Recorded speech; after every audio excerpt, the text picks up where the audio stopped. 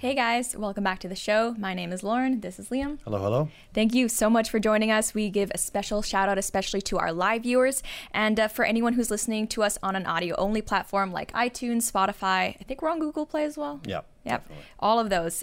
So yeah, if you're watching this live and you would like to chip in, super chats will be read at the end of the stream. We're going to go through all of them, just not during all of the segments. And if you would like to support the show, which we would always appreciate, you can of course always head on over to blazetv.com/Lauren and subscribe using the code Lauren. That's going to save you, I think, $10 off your annual subscription. Plus it helps us keep the lights on over here. Also, we're soon going to be joined by Dave Rubin on The Blaze. Yeah, which is super exciting. So not only do you get our show, Ali's show, who else? Chad Prather, Glenn Beck, Graham Allen, John Miller, but you're also going to be I think I mentioned Crowder. Yeah, you're also going to be getting Dave Rubin as well on Blaze TV. So it's very exciting. If you haven't subscribed yet, be sure to do that. And of course, you know, like, share, subscribe, all of the good stuff. I have a lot to say this episode. This is one of those episodes where almost every topic I'm like boiling with rage, but in a good way. We're going to be talking about late-term abortion, always a fun topic. Then the Young Turks raging about Tulsi Gabbard. Then Bill Burr, he has a new comedy special called Paper Tiger. And finally, we're going to finish off the conversation with a little chat about cuckoldry. Excellent. Always a good time here. Before we get into it, though, we did just want to say something it's the 18th anniversary of 9/11.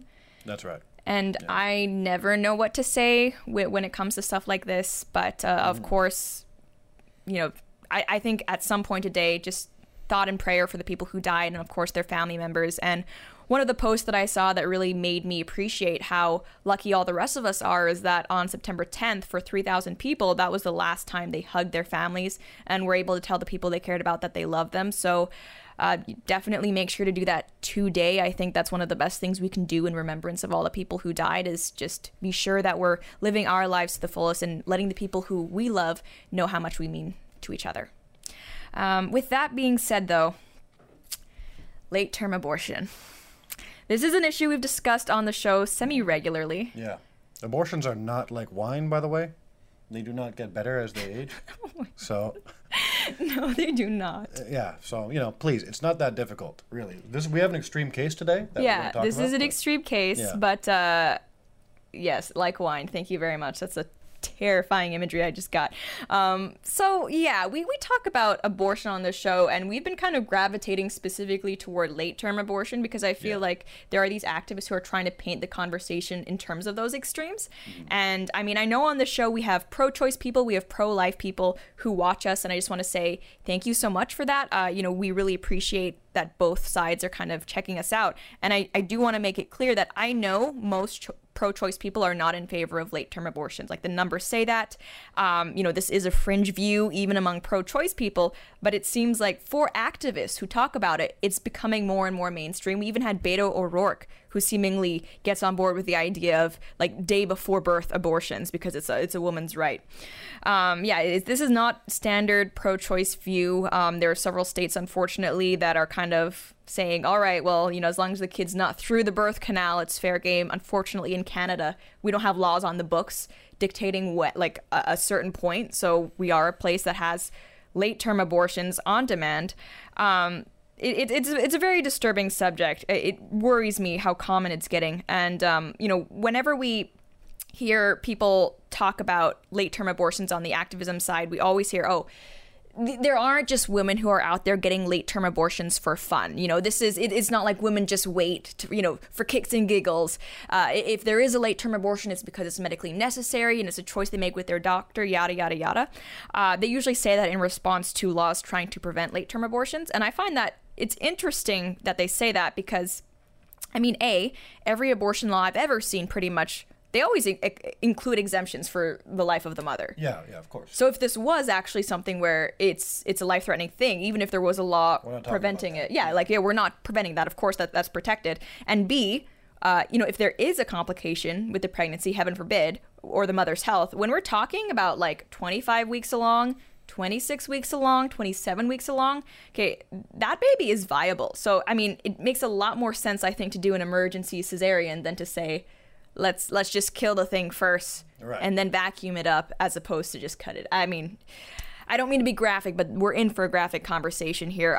The reason why I bring this up today specifically is because there's this clip that was put out by the Associated Press that pretty much debunks the idea that late-term abortion on demand elective just never happens. No one wants that. It would never, like, here we have this woman sharing her story of a 28-month abortion that's elective, like her health wasn't in danger or anything, it's just she didn't want the baby.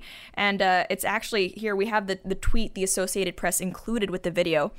They say, a woman who didn't learn she was pregnant until 26 weeks along is among thousands who cross state lines to get abortions every year. An AP analysis finds the share of out-of-state abortions rose slightly despite a decline in abortion. So, I mean, I know whenever we talk about like extreme abortion cases, there's always the tendency to say, oh, this is just pro-life propaganda or fear-mongering. This is the Associated Press promoting this story. Almost, it seems like, as a way to say we need more abortion because she had to travel out of state to get her super late-term abortion. Yeah, it was such a shame. She had to, I think, travel to New Mexico. It is but here's this clip in this woman's story. I had the suspicion I was pregnant until about late July. They said that they would be able to help me, but I had to get there before I turned 28 weeks. And so I had less than 10 days. And they said that my procedure would cost about $10,500. So they know who's going to pick them up. So immediately upon release, people had a lot of problems with this clip. That's a shortened version of it. The total thing was like a minute and a half. You can watch it online on the Associated Press's Twitter page if you want to see the whole thing. But okay, so not only is she kind of advocating for abortion access to viable babies in this clip, something which is not a popular position, believe it or not, no matter what side of the political aisle you're on. This is like the one thing where everyone, or I think it's like 80% of people are like, I don't know about that's right. Yeah, I don't know about that. But she's also making it look like she's the victim here. Of course, yeah. Because she had to, oh no, your super late term abortion was expensive and you had to travel for it. Yeah. Therefore, the only lesson to be learned from this awful story is it should be more convenient. I like to just gloss over that she only learned that she was pregnant after 26 weeks. Yeah. It's like, you should know before then. Like, you know. Yes. I think of that Family Guy bit where there's that really large lady and she's smoking through her tracheotomy hole, and then a baby just falls out. Like, Ricky, you're right, I was pregnant. Yeah, exactly. So yeah. But she's not even that big. It's not like that at all. You know, there's no excuse for this in any way. No, it's really not. And the thing is, like, okay, I get that some women don't have regular periods, but it's like, okay, yeah. She admits that she was having unprotected sex. It's like she says, oh, I was off birth control. I didn't know that, like, as soon as I got off it, that I would be fertile. It's like, you're an adult woman who was having sex, like, what did you think was going to happen? Or at least was a possibility. So it's like unprotected sex. Apparently you didn't have a period for like 6 months, which I get not every woman has regular periods, but it's like, you know, after 2 months, maybe you just take a pregnancy test in case. And then you're like, when we take 3, 4, 5 months down the road, it's like, you're still not like, something strange. And that's not to mention that there are a ton of symptoms that come with pregnancy, like sore breasts. Let's see, what else? Like appetite changes, weight changes, nausea. Like there's a lot of them. At 20-something weeks, I'd wager you could feel that there's something moving around down there, right? Ali Stuckey, who's one of the Blaze hosts, love her podcast. She even mentioned, commenting on this tweet, like, that far along, you feel the baby moving inside of you. So it's like, did she think she was just having like the world's worst food poisoning or something, like Battle of the Burritos going on in there? The tapeworm that she swallowed was just getting really, like really did you not kind of wonder what was happening? I don't know. I have trouble believing that you just didn't know you were pregnant for that long. Seems very, very questionable to me. So yeah, not only did this person screw up not using protections, she screwed up not monitoring signs of pregnancy. Like, that's the thing. Pregnancy tests are super cheap. Like, you just pee on a stick. You're going pee anyways in your day-to-day life. Just pee on a stick. They're not expensive. It didn't need to be a big thing that she avoided or whatever. But yeah, she screwed up monitoring signs of pregnancy. But when she finally did realize that, oh, I'm pregnant, not only does she not take any ownership of the mistakes she has made, because it's okay, accidental pregnancies happen, but like she doesn't seem to own up to any of it or realizing it for so long. And so she decides to get an abortion. Now, after seeing that AP clip, online, which was kind of going viral. Everyone was pretty, I think, shocked to see that, and not only see that it happened, but there was actually people who were promoting the story. I decided to look up the person, Beth Vial, I'm not sure how you pronounce it. I wanted to see if she was like a full-time activist. Was she like part of an organization? Was she just a regular person who was willing to share her story of a late-term abortion, whatever? So I Googled her, and what do you know? One of the first things that popped up when I Googled her name was an op-ed she wrote for Teen Vogue. Because of course they would want in on this. Yeah. Going back to the Teen Vogue well. Thank you, Teen Vogue, again. Yeah, I mean, this is content, if nothing else, Right. but I don't understand how you consistently manage, like, on so many different issues to be the worst. Like, this is impressive. It's like, how are you scouring for seemingly the worst people and the worst hot takes to write articles for you? Oh, it's incredible. But also depressing that they're targeting minors. Teens. Yeah. Yeah, so it's like we have this one they've done about what it's like to get a late-term abortion, and then another article that we covered where it's telling teens how to get abortions without their parents' consent. So it's just like all together, wonderful resource for young women. But yeah, so she wrote an op-ed for Teen Vogue, and it's about the same story. I hope this didn't happen to her twice, but who knows nowadays, what it was like to get a later abortion. I like it's that term, later, too. not late term, just later than some, earlier than others, maybe. Right, exactly. It's not late yet. Yeah, It's not late, just later. Right. Relative term. Okay. So she says, when I finally saw a doctor who could provide me with an abortion, she said she had to get approval from the hospital board because of hospital policy, which was denied. I cried. I didn't know what I would do. I didn't want to continue the pregnancy because I was too sick, not ready, and I simply couldn't afford it. Okay, so keep in mind, she didn't know that she was pregnant for 6 months, but apparently this pregnancy had now become such a toll to her health, she could not continue it for the remaining weeks. All right. She says, despite living in Oregon, a state with one of the most progressive abortion laws in the nation, I encountered so many obstacles to accessing abortion just because of my situation. Situation being 26 weeks pregnant at the time. Eventually, my doctor referred me to a clinic in New Mexico, but that meant I had to fly across the country just to get an abortion, and it would be expensive. Because I was later in my pregnancy, the abortion would cost $10,500, another $1,500 for blood work and ultrasounds, and about $1,000 to fly there. My insurance would only cover $200. That's generous. Yeah, I mean, if anything, I don't know why insurance would cover this at all. The clinic told me about the Northwest Abortion Access Fund, an organization that helps people cover the costs of their abortions when they can't afford it. They helped me cover $1,000, and the National Abortion Federation helped me out with another $1,000. It seemed insurmountable, but thanks to some loved ones, I was able to raise the money. All right, so she doesn't want to go through with the pregnancy because she doesn't have the money, which is okay. It does take money to give birth, hospital fees and stuff. Yeah. That should be addressed, as well as the cost of any healthcare. But keep in mind, she managed to raise, I think it's altogether probably about $13,000 for this abortion. So she can raise the money for the abortion. She can't raise it to go through with the pregnancy. And I will add that crisis pregnancy centers and different charities out there, if you go to them and say, hey, I'm pregnant, but I don't want to be a mother, parent the child, and I also can't afford hospital fees, a lot of them will provide you with all the costs covered to get you through your pregnancy. Some of them also have stipends throughout the pregnancy to help with things like rent and stuff. And there are also organizations that if you give your child up for adoption, you will be eligible for scholarships to continue your education. So, I mean, there are charities that helped her with her abortion. There are charities that help you if you want to go give birth, even if you don't want to raise the child yourself. But it's like she had no problem raising the money for the abortion, but just to give pregnancy adoption, no, that would have been too much trouble. All right, and she continues, 2 weeks later, I flew to New Mexico. All right, so keep in mind, she found out she was pregnant at 26 weeks. This is 2 weeks later, so now we're 28 weeks into the pregnancy, and stayed with a family friend for 6 days. It was a long process, but I was able to get the abortion I needed. I needed the abortion. Okay, so I have a lot of opinions about this, and the thing is, like, I think whatever we're talking about, it's always important to offer, like, a path to redemption. I don't think it's good to condemn someone so entirely that there's, I guess, no way for them to turn around, improve themselves, whatever. I don't think the people standing in line and, like, yelling at these women as they run into the abortion center are I don't think that's the best way to do this, but, at the same time, she not only went through with this, but now she's using her platform to like share her story to encourage rights for more women to do this. So, there are tons of women who have we're using the term women, again, girls. Yeah. Right? Like minors. They're encouraging this for teens. Yes. There are people who have gone through abortions and now are speaking out about how they regret it. They didn't want to go through with it. They owned up to their mistakes. This woman is doing the exact opposite. She is denying any responsibility.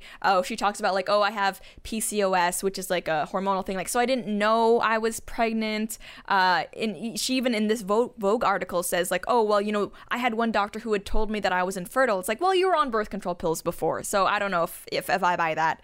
It's just like refusal to take any ownership of getting pregnant, not knowing she was pregnant, and all of that. And it's like, not only did you make a very long series of mistakes, in my opinion, but you're now refusing to acknowledge any wrongdoing and trying to build a platform so that other people can be, I guess, facilitated to make the same mistake you did.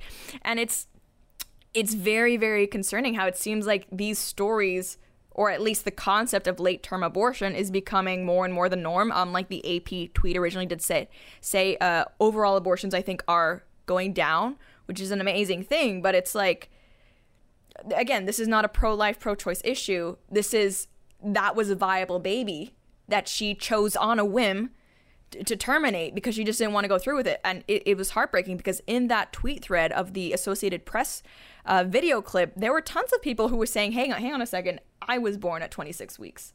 And I think at 26 weeks, the viability rate is something like 90%. Like, this is not, roll the dice, is the baby going to make it? Like, no, like, we have the technology, they would be fine. And it's inexcusable. I can't believe that this is something that is like not only happening, but it's like we're celebrating it. Absolutely. But some people find it empowering to have abortions, right? That's a new thing. And I mean, I would love to say that, this is a fringe, I don't know, but it's like I mentioned Beto O'Rourke. I feel like among the left, as fringe as this is, the people in power are starting to embrace it. And it doesn't make any sense. I know, like in Canada, there are some people who want to introduce an abortion limit that would be 6 months. So that's still a very, very generous limit, okay? And even that's being met with some opposition. It's like, how long do you need to make your decision? Like, I'm sorry, because this is like, there is a clock running here. And, speaking of just, I guess, abortion and degeneracy, we also have this clip from Paul Joseph Watson. This is a whole new level of depravity. Yeah. I'm going to, viewer discretion is advised. Definitely. Yeah, seriously. He discusses something that I wish I didn't know this. I was a more innocent person yesterday before I saw this clip. But there are actually some people who their fetish is abortions, like impregnating their significant other and then aborting the baby. It sounds ridiculous, but it's a real thing. I'm not going to say it's as widespread as feet. For better, I can take that how you will, but it's there are people out there who do this, and we have that clip as well. Did you hear about this new sexual fetish? Couples repeatedly getting pregnant, then having multiple abortions. What a time to be alive. Question regarding abortions and breeding fetish. I have a female friend who has a really powerful fetish for breeding. She has never used any type of birth control. She is with a male partner currently who is just like her, into breeding, and they've been practicing their fetish for quite a few abortions. I know this fetish. My girlfriend and me have the same fetish. My girlfriend enjoys her pregnancies, and she enjoys the abortation. Her preferred date for the abort is between 20 and 24 weeks of gestation.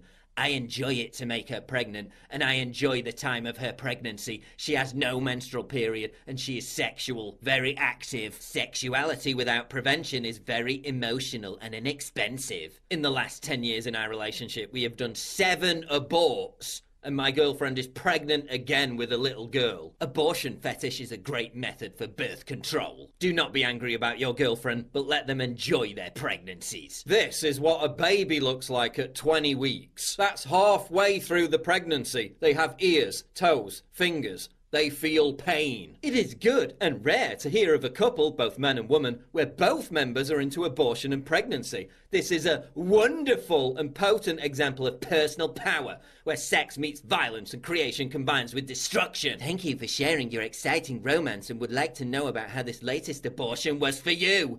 I can imagine that it's a very bonding experience between you and your partner. Deliberately creating a baby, letting it almost fully develop, then wantonly murdering it to satisfy some deranged sexual fetish. Wonderful! I feel like even if you are pro-choice, like, I think we should all be able to agree that after, I would say, max 2 elective abortions, you know, when the doctor's in there, he just ties the tube. It's just like, all right, you've had your chance at being a responsible adult with, like, a fully functioning reproductive system. We gave it a shot. Clearly, you're not able to handle this responsibility, so let's just end it there.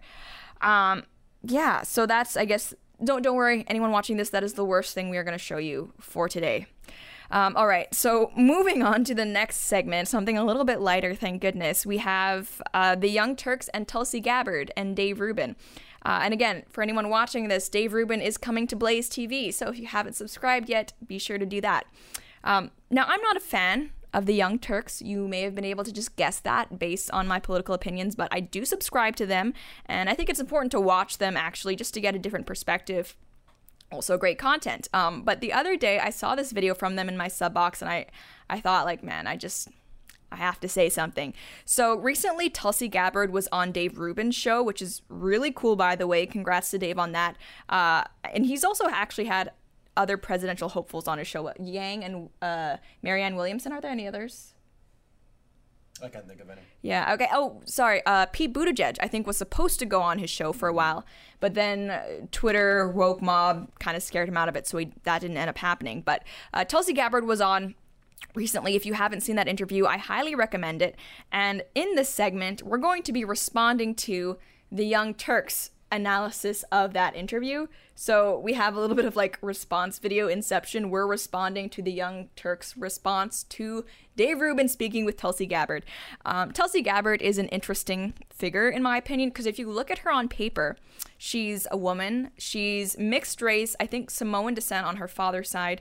She favors Medicare for all, pro-choice, has voted to increase the minimum wage.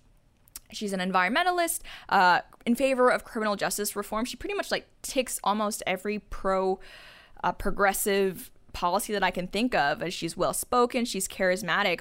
Like on paper, I would almost think that she would be Barack Obama 2.0 sort of thing, but women, so even better. But the thing is, if you look at how establishment progressives like the Young Turks treat her, they hate her. They're demonizing her nonstop, and it's the darndest thing.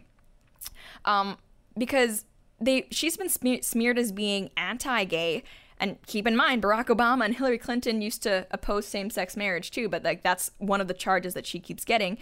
She's been called pro-Assad, secretly a conservative. I've seen people call her a Russian agent, unironically. I think it's mainly because she rejects identity politics and like this anti-Americanism that we see sweeping the regressive left. It's very strange because I would like to think that you can still be progressive without being like racially divisive, resenting American and Western history. I think Tulsi proves you can, but it's almost like people at the Young Turks seem really dead set on saying, no, you cannot. Like, this is the only way to do it. And it just so happens to be the ways that tend to alienate the most people. So here we have the Young Turks just reeing over Tulsi Gabbard speaking with Dave Rubin. We have the first clip here. And I think one of the things that's happening for sort of mainstream liberals, let's say not progressives, but sort of old school liberals, and then pretty much everyone on the right, is they're watching the candidates, the Democratic candidates, and there's this sense that they don't really love the country. Like, they really think it's so fundamentally broken or wrong or historically awful or some version of that, but that doesn't come across with you. That's not even a question. No, I'm just handing you something. Yes, I am unabashed in my love for our country. It's what's motivated, these major decisions that I've made with what I want to do with my life. And I retweeted one of your last tweets, which was, like a 30-second clip where you talked about freedom and liberty and things like that. I love all those words, but those words now have been really associated with the right and not with Democrats. Like, do you find it odd that it seems that the Democrats aren't embracing those things? There's a weird running from them. I'm disheartened by it because of all of those who have sacrificed for our freedoms. Because the way he framed that was, progressives don't love America. Do you agree? She basically said yes. And yeah, she took the bait. Yeah. And by the way, so loving a country just means never critiquing it, never criticizing it, and showing a blind love and, like just a blind loyalty to it no matter what. We're not allowed to find, the genocide of Native Americans questionable in this country's history. We're not allowed to talk about slavery. We're not allowed to talk about, what it was like before the civil rights era. We're not allowed to talk about what it's like now for a lot of people in disenfranchised groups. I gotta say, I agree with Dave Rubin there. I don't doubt for a second that Tulsi Gabbard is a patriot who loves her country. And I mean, it's nice for me as someone who is not a progressive, criticizes progressives a lot, to be able to look at someone who is of that persuasion and say, I still think you're a good person. I still think you love your country. You're trying to do what's best. To me, that shows that she has really good character. Mm-hmm. Clearly, Anna, and what's that girl's name again? The other one? Emma Vigilant, I want to say. Yeah, so the other girl who's not Anna Kasparian, I'd never seen her before, but she's obviously not a Tulsi Gabbard fan, and I don't get how, they can act so shocked when kind of Dave Rubin and Tulsi Gabbard talk about the idea of progressives not loving or not being as patriotic. I'm not saying that like every progressive hates their country, but I think especially among the far left, super progressives, there is this kind of sense that, you're not the most into the U.S. I also think that they mischaracterized what Dave said, though. I think that Dave said there's this view from people on the right that progressives don't love America. He didn't say directly progressives don't love America, but that's what they claim that he said. So I think that they mischaracterized him in speaking about him. I didn't get that as well. But I mean, so what's funny to me is that I love how Anna, even in indignantly defending the idea that she loves her country, can't help but list her grievances with it. Like she can't help but, I love my country. So what if I criticize it sometime? So am I supposed to be okay with like Native Americans being killed and slavery? And I was like, whoa. Yeah, exactly. No one said that. Like, right. No one said, of course you can criticize your country while still loving it. But the way I kind of see it is like, okay, say you're dating someone and it's like if your girlfriend or boyfriend, anytime you talk to them is nagging you, criticizing you, giving you a list of things you need to improve upon, giving you a list of things you've done wrong, and then eventually you go to them and say, hey, I kind of feel like maybe you're not so into this relationship. And then they went, whoa, where did you get that? Like, where are you getting that from? Why would you think I'm not into you? It's like, because all you ever do is complain. So of course you can criticize your country with still being a nationalist or patriot or whatever, but it's like, we're just kind of reading the overall mood that progressives have given us. Even like Anna herself in the same segment. If all you ever do is call the country racist, say its founders and its history are racist, half the people in it are racist, deplorable, sexist, the system it operates under, capitalism, a republic, whatever, that's immoral, yada, yada, yada. You can't be surprised when someone goes like, oh, so I take it you're not super into the country then? I don't know. I don't get why she's so shocked by that. But yeah, I think Tulsi Gabbard is right on the money when she says it's concerning that it's that sentiment seemingly so popular in the Democratic Party. We have another clip of them discussing, what is this one? Oh yeah, immigration. So immigration, I think there's a general sense that the candidates, the Democrats are basically trying to outdo each other for open borders, something like that. A, do you think that's a fair way to start the question? And B, where do you sit on that? I don't support open borders. Without secure borders, we don't really have a country. I think there's a few things that we've got to do when we're talking about immigration reform. One is we've got to have secure borders. This is not Trump's wall from sea to shining sea. It's about seeing, again, what makes sense. I look at things from a practical, objective-oriented standpoint. I'm a soldier, so I look at what's our objective? Secure the borders. In some places, it may make the most sense to have a wall or some kind of physical barrier in place. In other places, it won't make sense. So you use technology and use all the other tools that we have ultimately to accomplish that objective of security at the borders. If you were an actual progressive and you went on that show, you would balk at the notion that Democrats are in favor of open borders. No one has said that. ever. And any person that's going to go on a right-wing talk show and listen to that talking point who identifies as someone who's on the left has to just sweep that away right away and say, that's not what we're talking about here. But no, she agrees with the framing, and perhaps that's because she voted present on a Republican bill that said we have to support our ICE officers and make sure that we don't abolish ICE, when people like Beto O'Rourke voted against that. So when we're having a conversation about progressive policy when it comes to Tulsi Gabbard, there's red flag after red flag after red flag. There are a lot of things that I don't agree with Tulsi Gabbard on. Abortion, healthcare, minimum wage, I mean, almost every domestic policy issue, essentially taxation and all that. But she does seem very reasonable on border control. And it's weird to me that it's become a partisan issue to discuss enforcing a border. And, you know, the woman from the Young Turks, Emma, she can act all indignant, again, that someone would dare suggest that progressives are for open borders. But it's like, here's the thing. You may not say you're for open borders, but when any time someone mentions any border control measure, you shut it down and say that it's racist. Concentration camp. Yeah, concentration camp. You know, ICE are Nazis. Like all this rhetoric. Like, name one border control measure you're for if you're not for open borders. I honestly cannot think of the last time I heard a Democrat, aside from the ironic clips of Nancy Pelosi, Chuck Schumer, and Obama from like before Trump, talking about how they would be in favor of, like, you know, some fencing or whatever. You know, lately I can't think of any measure that's been proposed that has to do with border security that the left is okay with. So, I mean, you know, you can say you're not for open borders all you want, but when you say, okay, you don't want a wall, you don't want ICE to exist, you don't like deportations, even when it's of people like MS-13 members, you don't want to you want to decriminalize illegal border crossings, all right? You want to provide free education and healthcare to illegal immigrants, and it's like what else are we supposed to take from those positions? I don't get it. I think the only border that they care about is Mexico's border. Yeah. Right? Like, we have to respect the Mexican nation and their border, but the American border is open. Yeah, it is totally porous. Also, Palestine. You can't. Yes, can't touch that.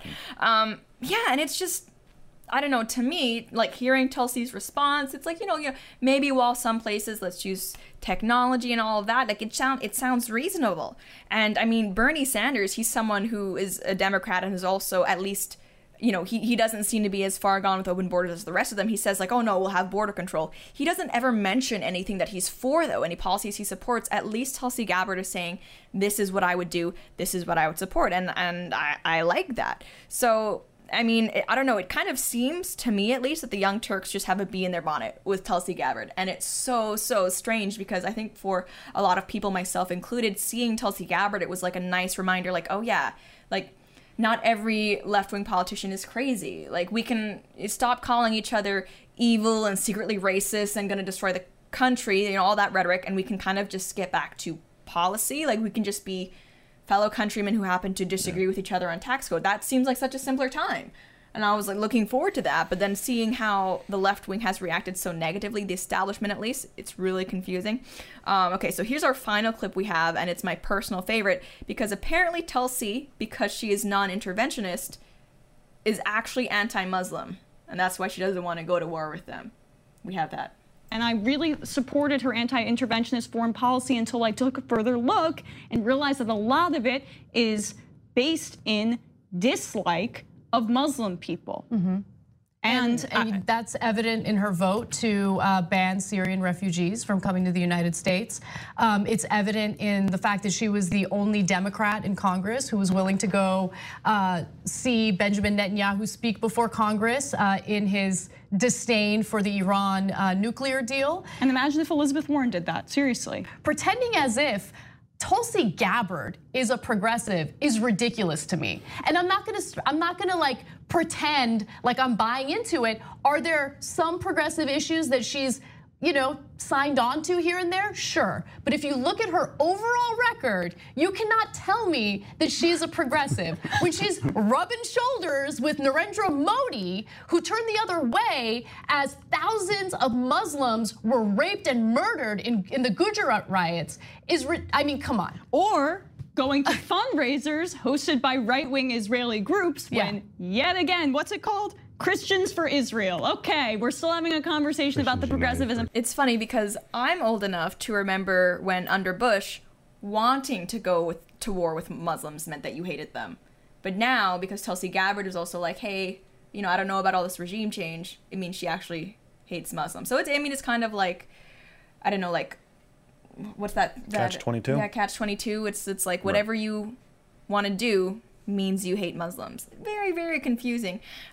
So, I think the one progressive talking point that the Young Turks wouldn't be able to avoid is the fact that Tulsi Gabbard is anti-war. Because I remember for a time, like, especially, again, during Bush, when it was like the progressives, they were like, no war against that. And that's actually something I agree with. Like, I'm pretty dang non-interventionist myself, but it's like now, because Tulsi has those same views, they're calling her an Assad apologist.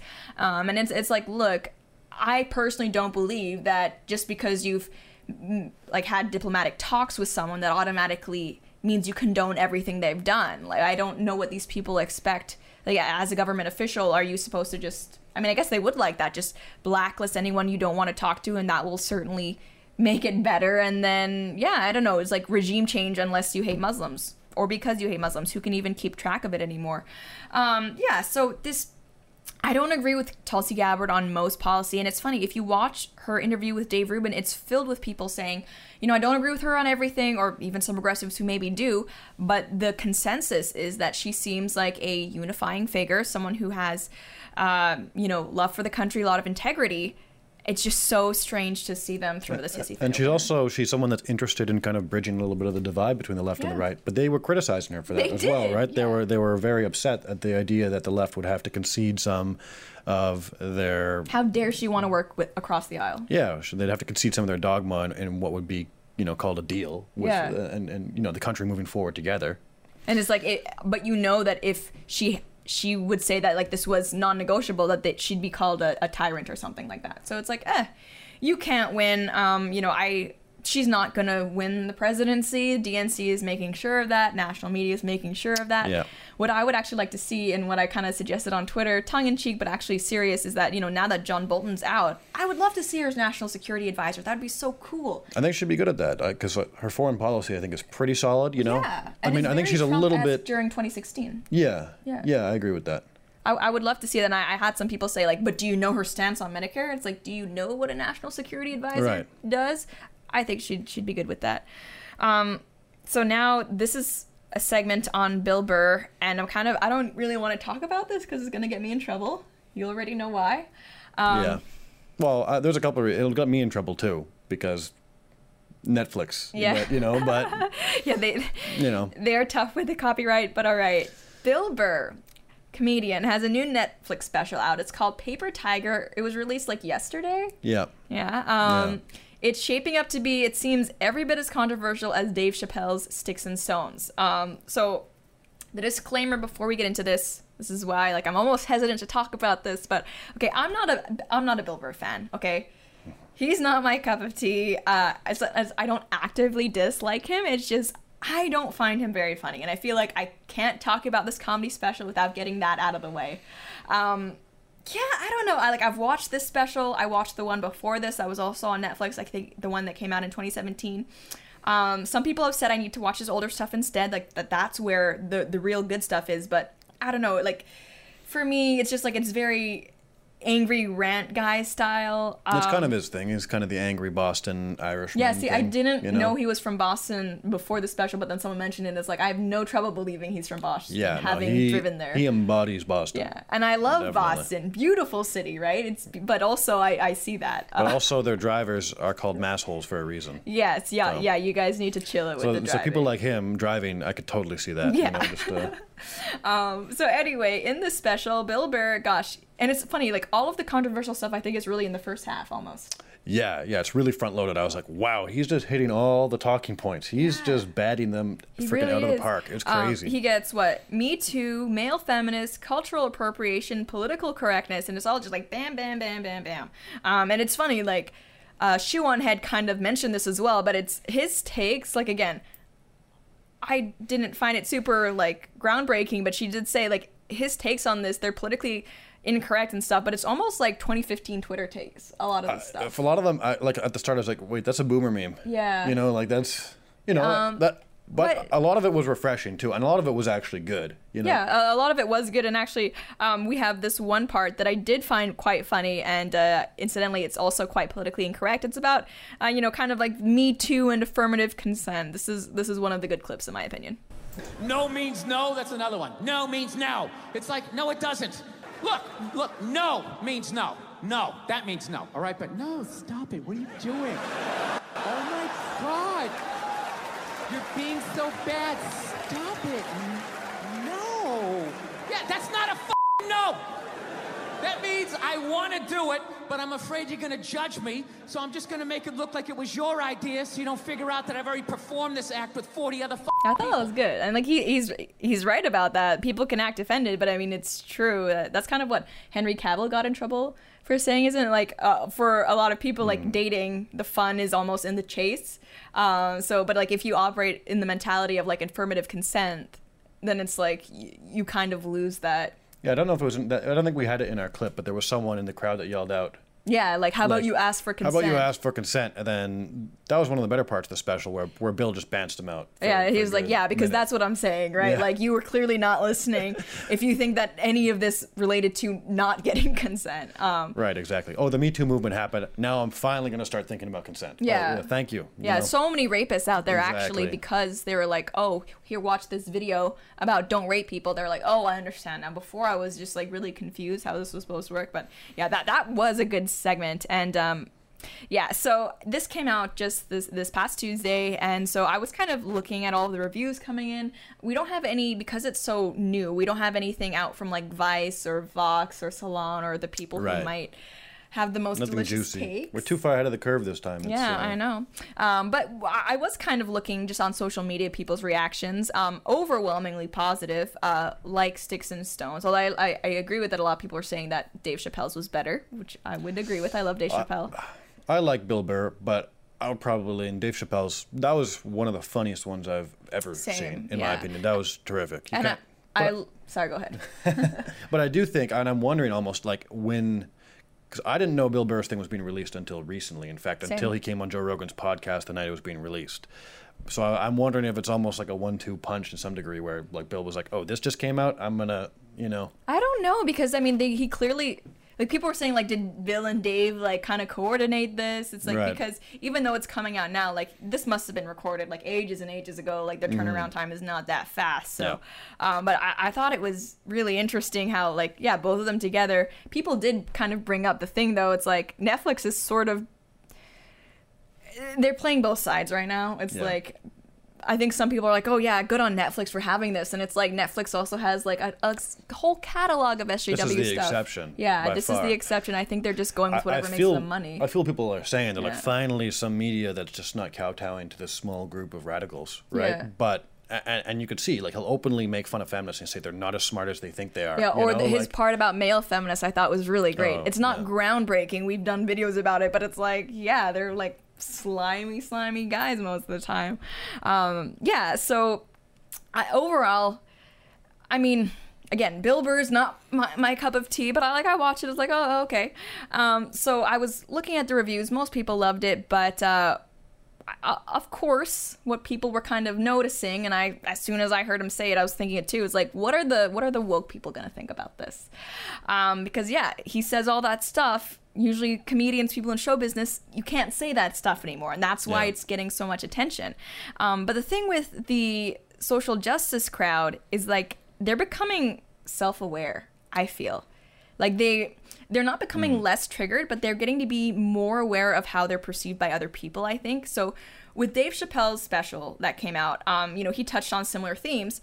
At first, people did try the old racist, sexist, homophobic, blah, blah, blah, blah. But obviously that didn't work because, like, that mentality is exactly what he's making fun of. So, like, that wasn't effective. So they kind of pivoted, and they were instead saying, I'm not offended, he's just not funny. Like, Dave Chappelle is just a dinosaur. He hasn't evolved with the times. These jokes are tired, etc. So, as of, I guess, Wednesday, the special's been out for, like, maybe 2 days now. I'm seeing a similar audience reaction from people who I think used to say they were for Bill Burr fans. Like, they're saying they're not offended, but it's just not funny anymore. Yeah, definitely. But I am happy that, to me, I watch Joe Rogan, and a lot of people that come on his podcast are comedians, and those are some of the worst podcasts of his, in my opinion, definitely. Yeah. A lot of not funny people that are comics, but they're always talking about, like, how the job of a comedian is some sort of like transcendental thing where they're challenging the status quo and pushing the line. And for me, lately, comedy wasn't really pushing the line at all. It seemed like they were very much enforcing the status quo. The Amy Schumers of the world, Netflix removing its star system, just like... You're like firmly part of the establishment. Right, exactly.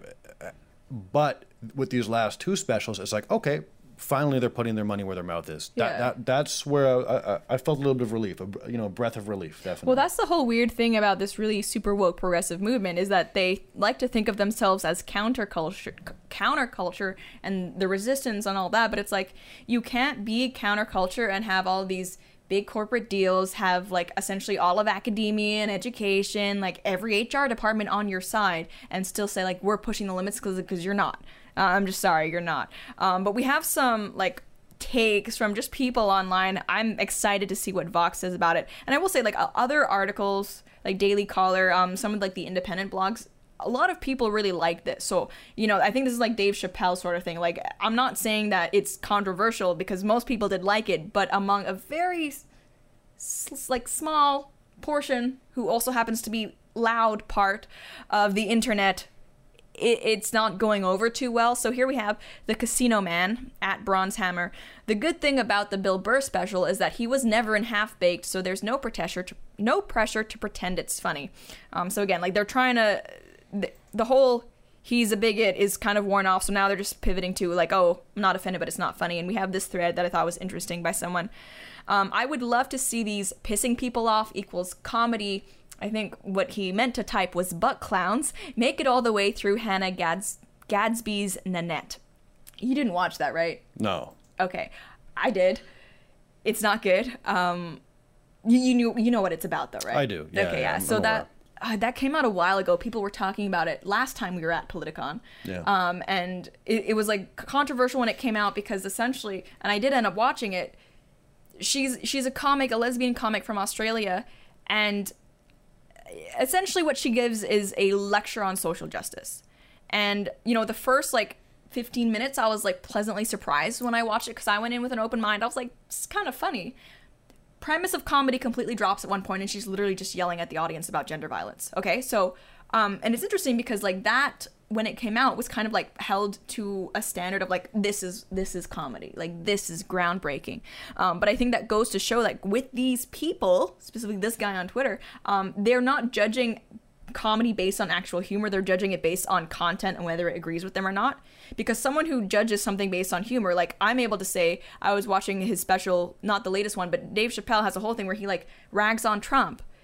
And I like Trump, but Dave Chappelle is funny, so it made me laugh, so I can recognize that it's good humor. With these people, they're so obsessed with something just enforcing their narrative that it's they can watch something like Bill Burr or Dave Chappelle and say, no, not comedy, because it upsets them, but then watch Hannah Gadsby literally just yell at people and say perfection, comedy gold. It's no, you just want confirmation bias. There's a difference there. Yeah, which is fine. I love to be told I'm right too, because I am, and not everyone is that lucky, but it's you recognize that there's a difference between that and comedy.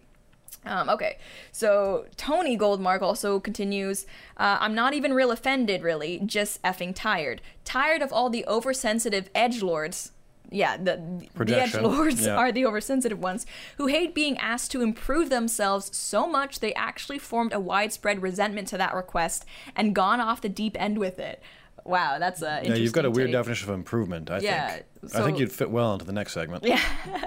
So you're defending a comedy bit that sides with a rich, successful actor and craps on quadriplegics, because those quadriplegic folks have gotten a free ride for too long, am I right? If you really want a world without empathy, be careful what you wish for. And that's just such a strange take to me, because it's if you look at the backlash to PC culture and your takeaway really is, well, you just don't want to be empathetic or improve yourself, you have lost, oh my gosh, I don't even know what to say to that. Incidentally, we have like, so this guy thinks that Bill Burr was making fun of quadriplegics. We have, I think, the segment he's referring to where Bill Burr talks about quadriplegics. You watch it and you tell me whether you think he was making fun of quadriplegics. You know Bryan Cranston, right? That dude did a movie. He played a quadriplegic. And people gave him shit. Be like, why is there an able-bodied person playing a quadriplegic? It's because it's called acting, you dumb See, if he was a quadriplegic playing a quadriplegic, that's not acting. That's just laying there saying shit that someone else wrote. Is it just me, or I don't know, watching that, did you feel like he was kind of like ripping off our YouTube videos a little bit? Just like a little bit. Like, I feel like we've made a lot of these same comments over the past few years. I hope he watches the show. Yeah. Hi, Bill.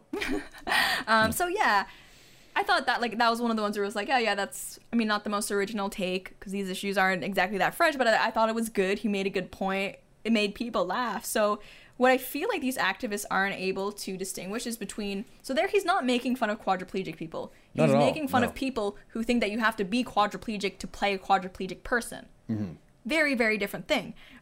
So it's like people who say people who criticize feminism are anti-woman. And it's like, no, feminism is an ideology that is not synonymous with women. So many of these people, when this special and Dave Chappelle's special came out, they talk about punching up versus punching down. They have it in their heads that good comedy needs to punch up, not down. First of all, that's not true. You can punch however way you want. And even Norm Macdonald on Twitter, he was saying like, no, that's not a rule. Yeah. That's like a social justice value that you have, which Absolutely. Is fine if you want that to guide your comedy, but that's not something other people have to adhere to. That's not what other people define humor as.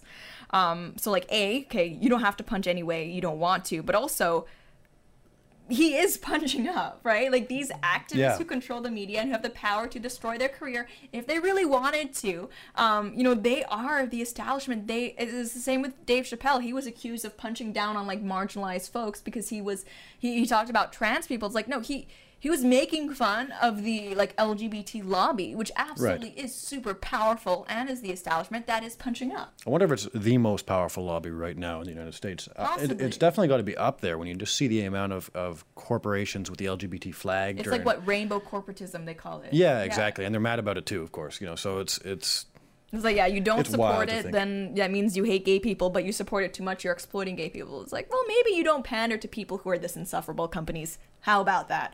In any case, I think we're going to leave it there for you guys to mull over.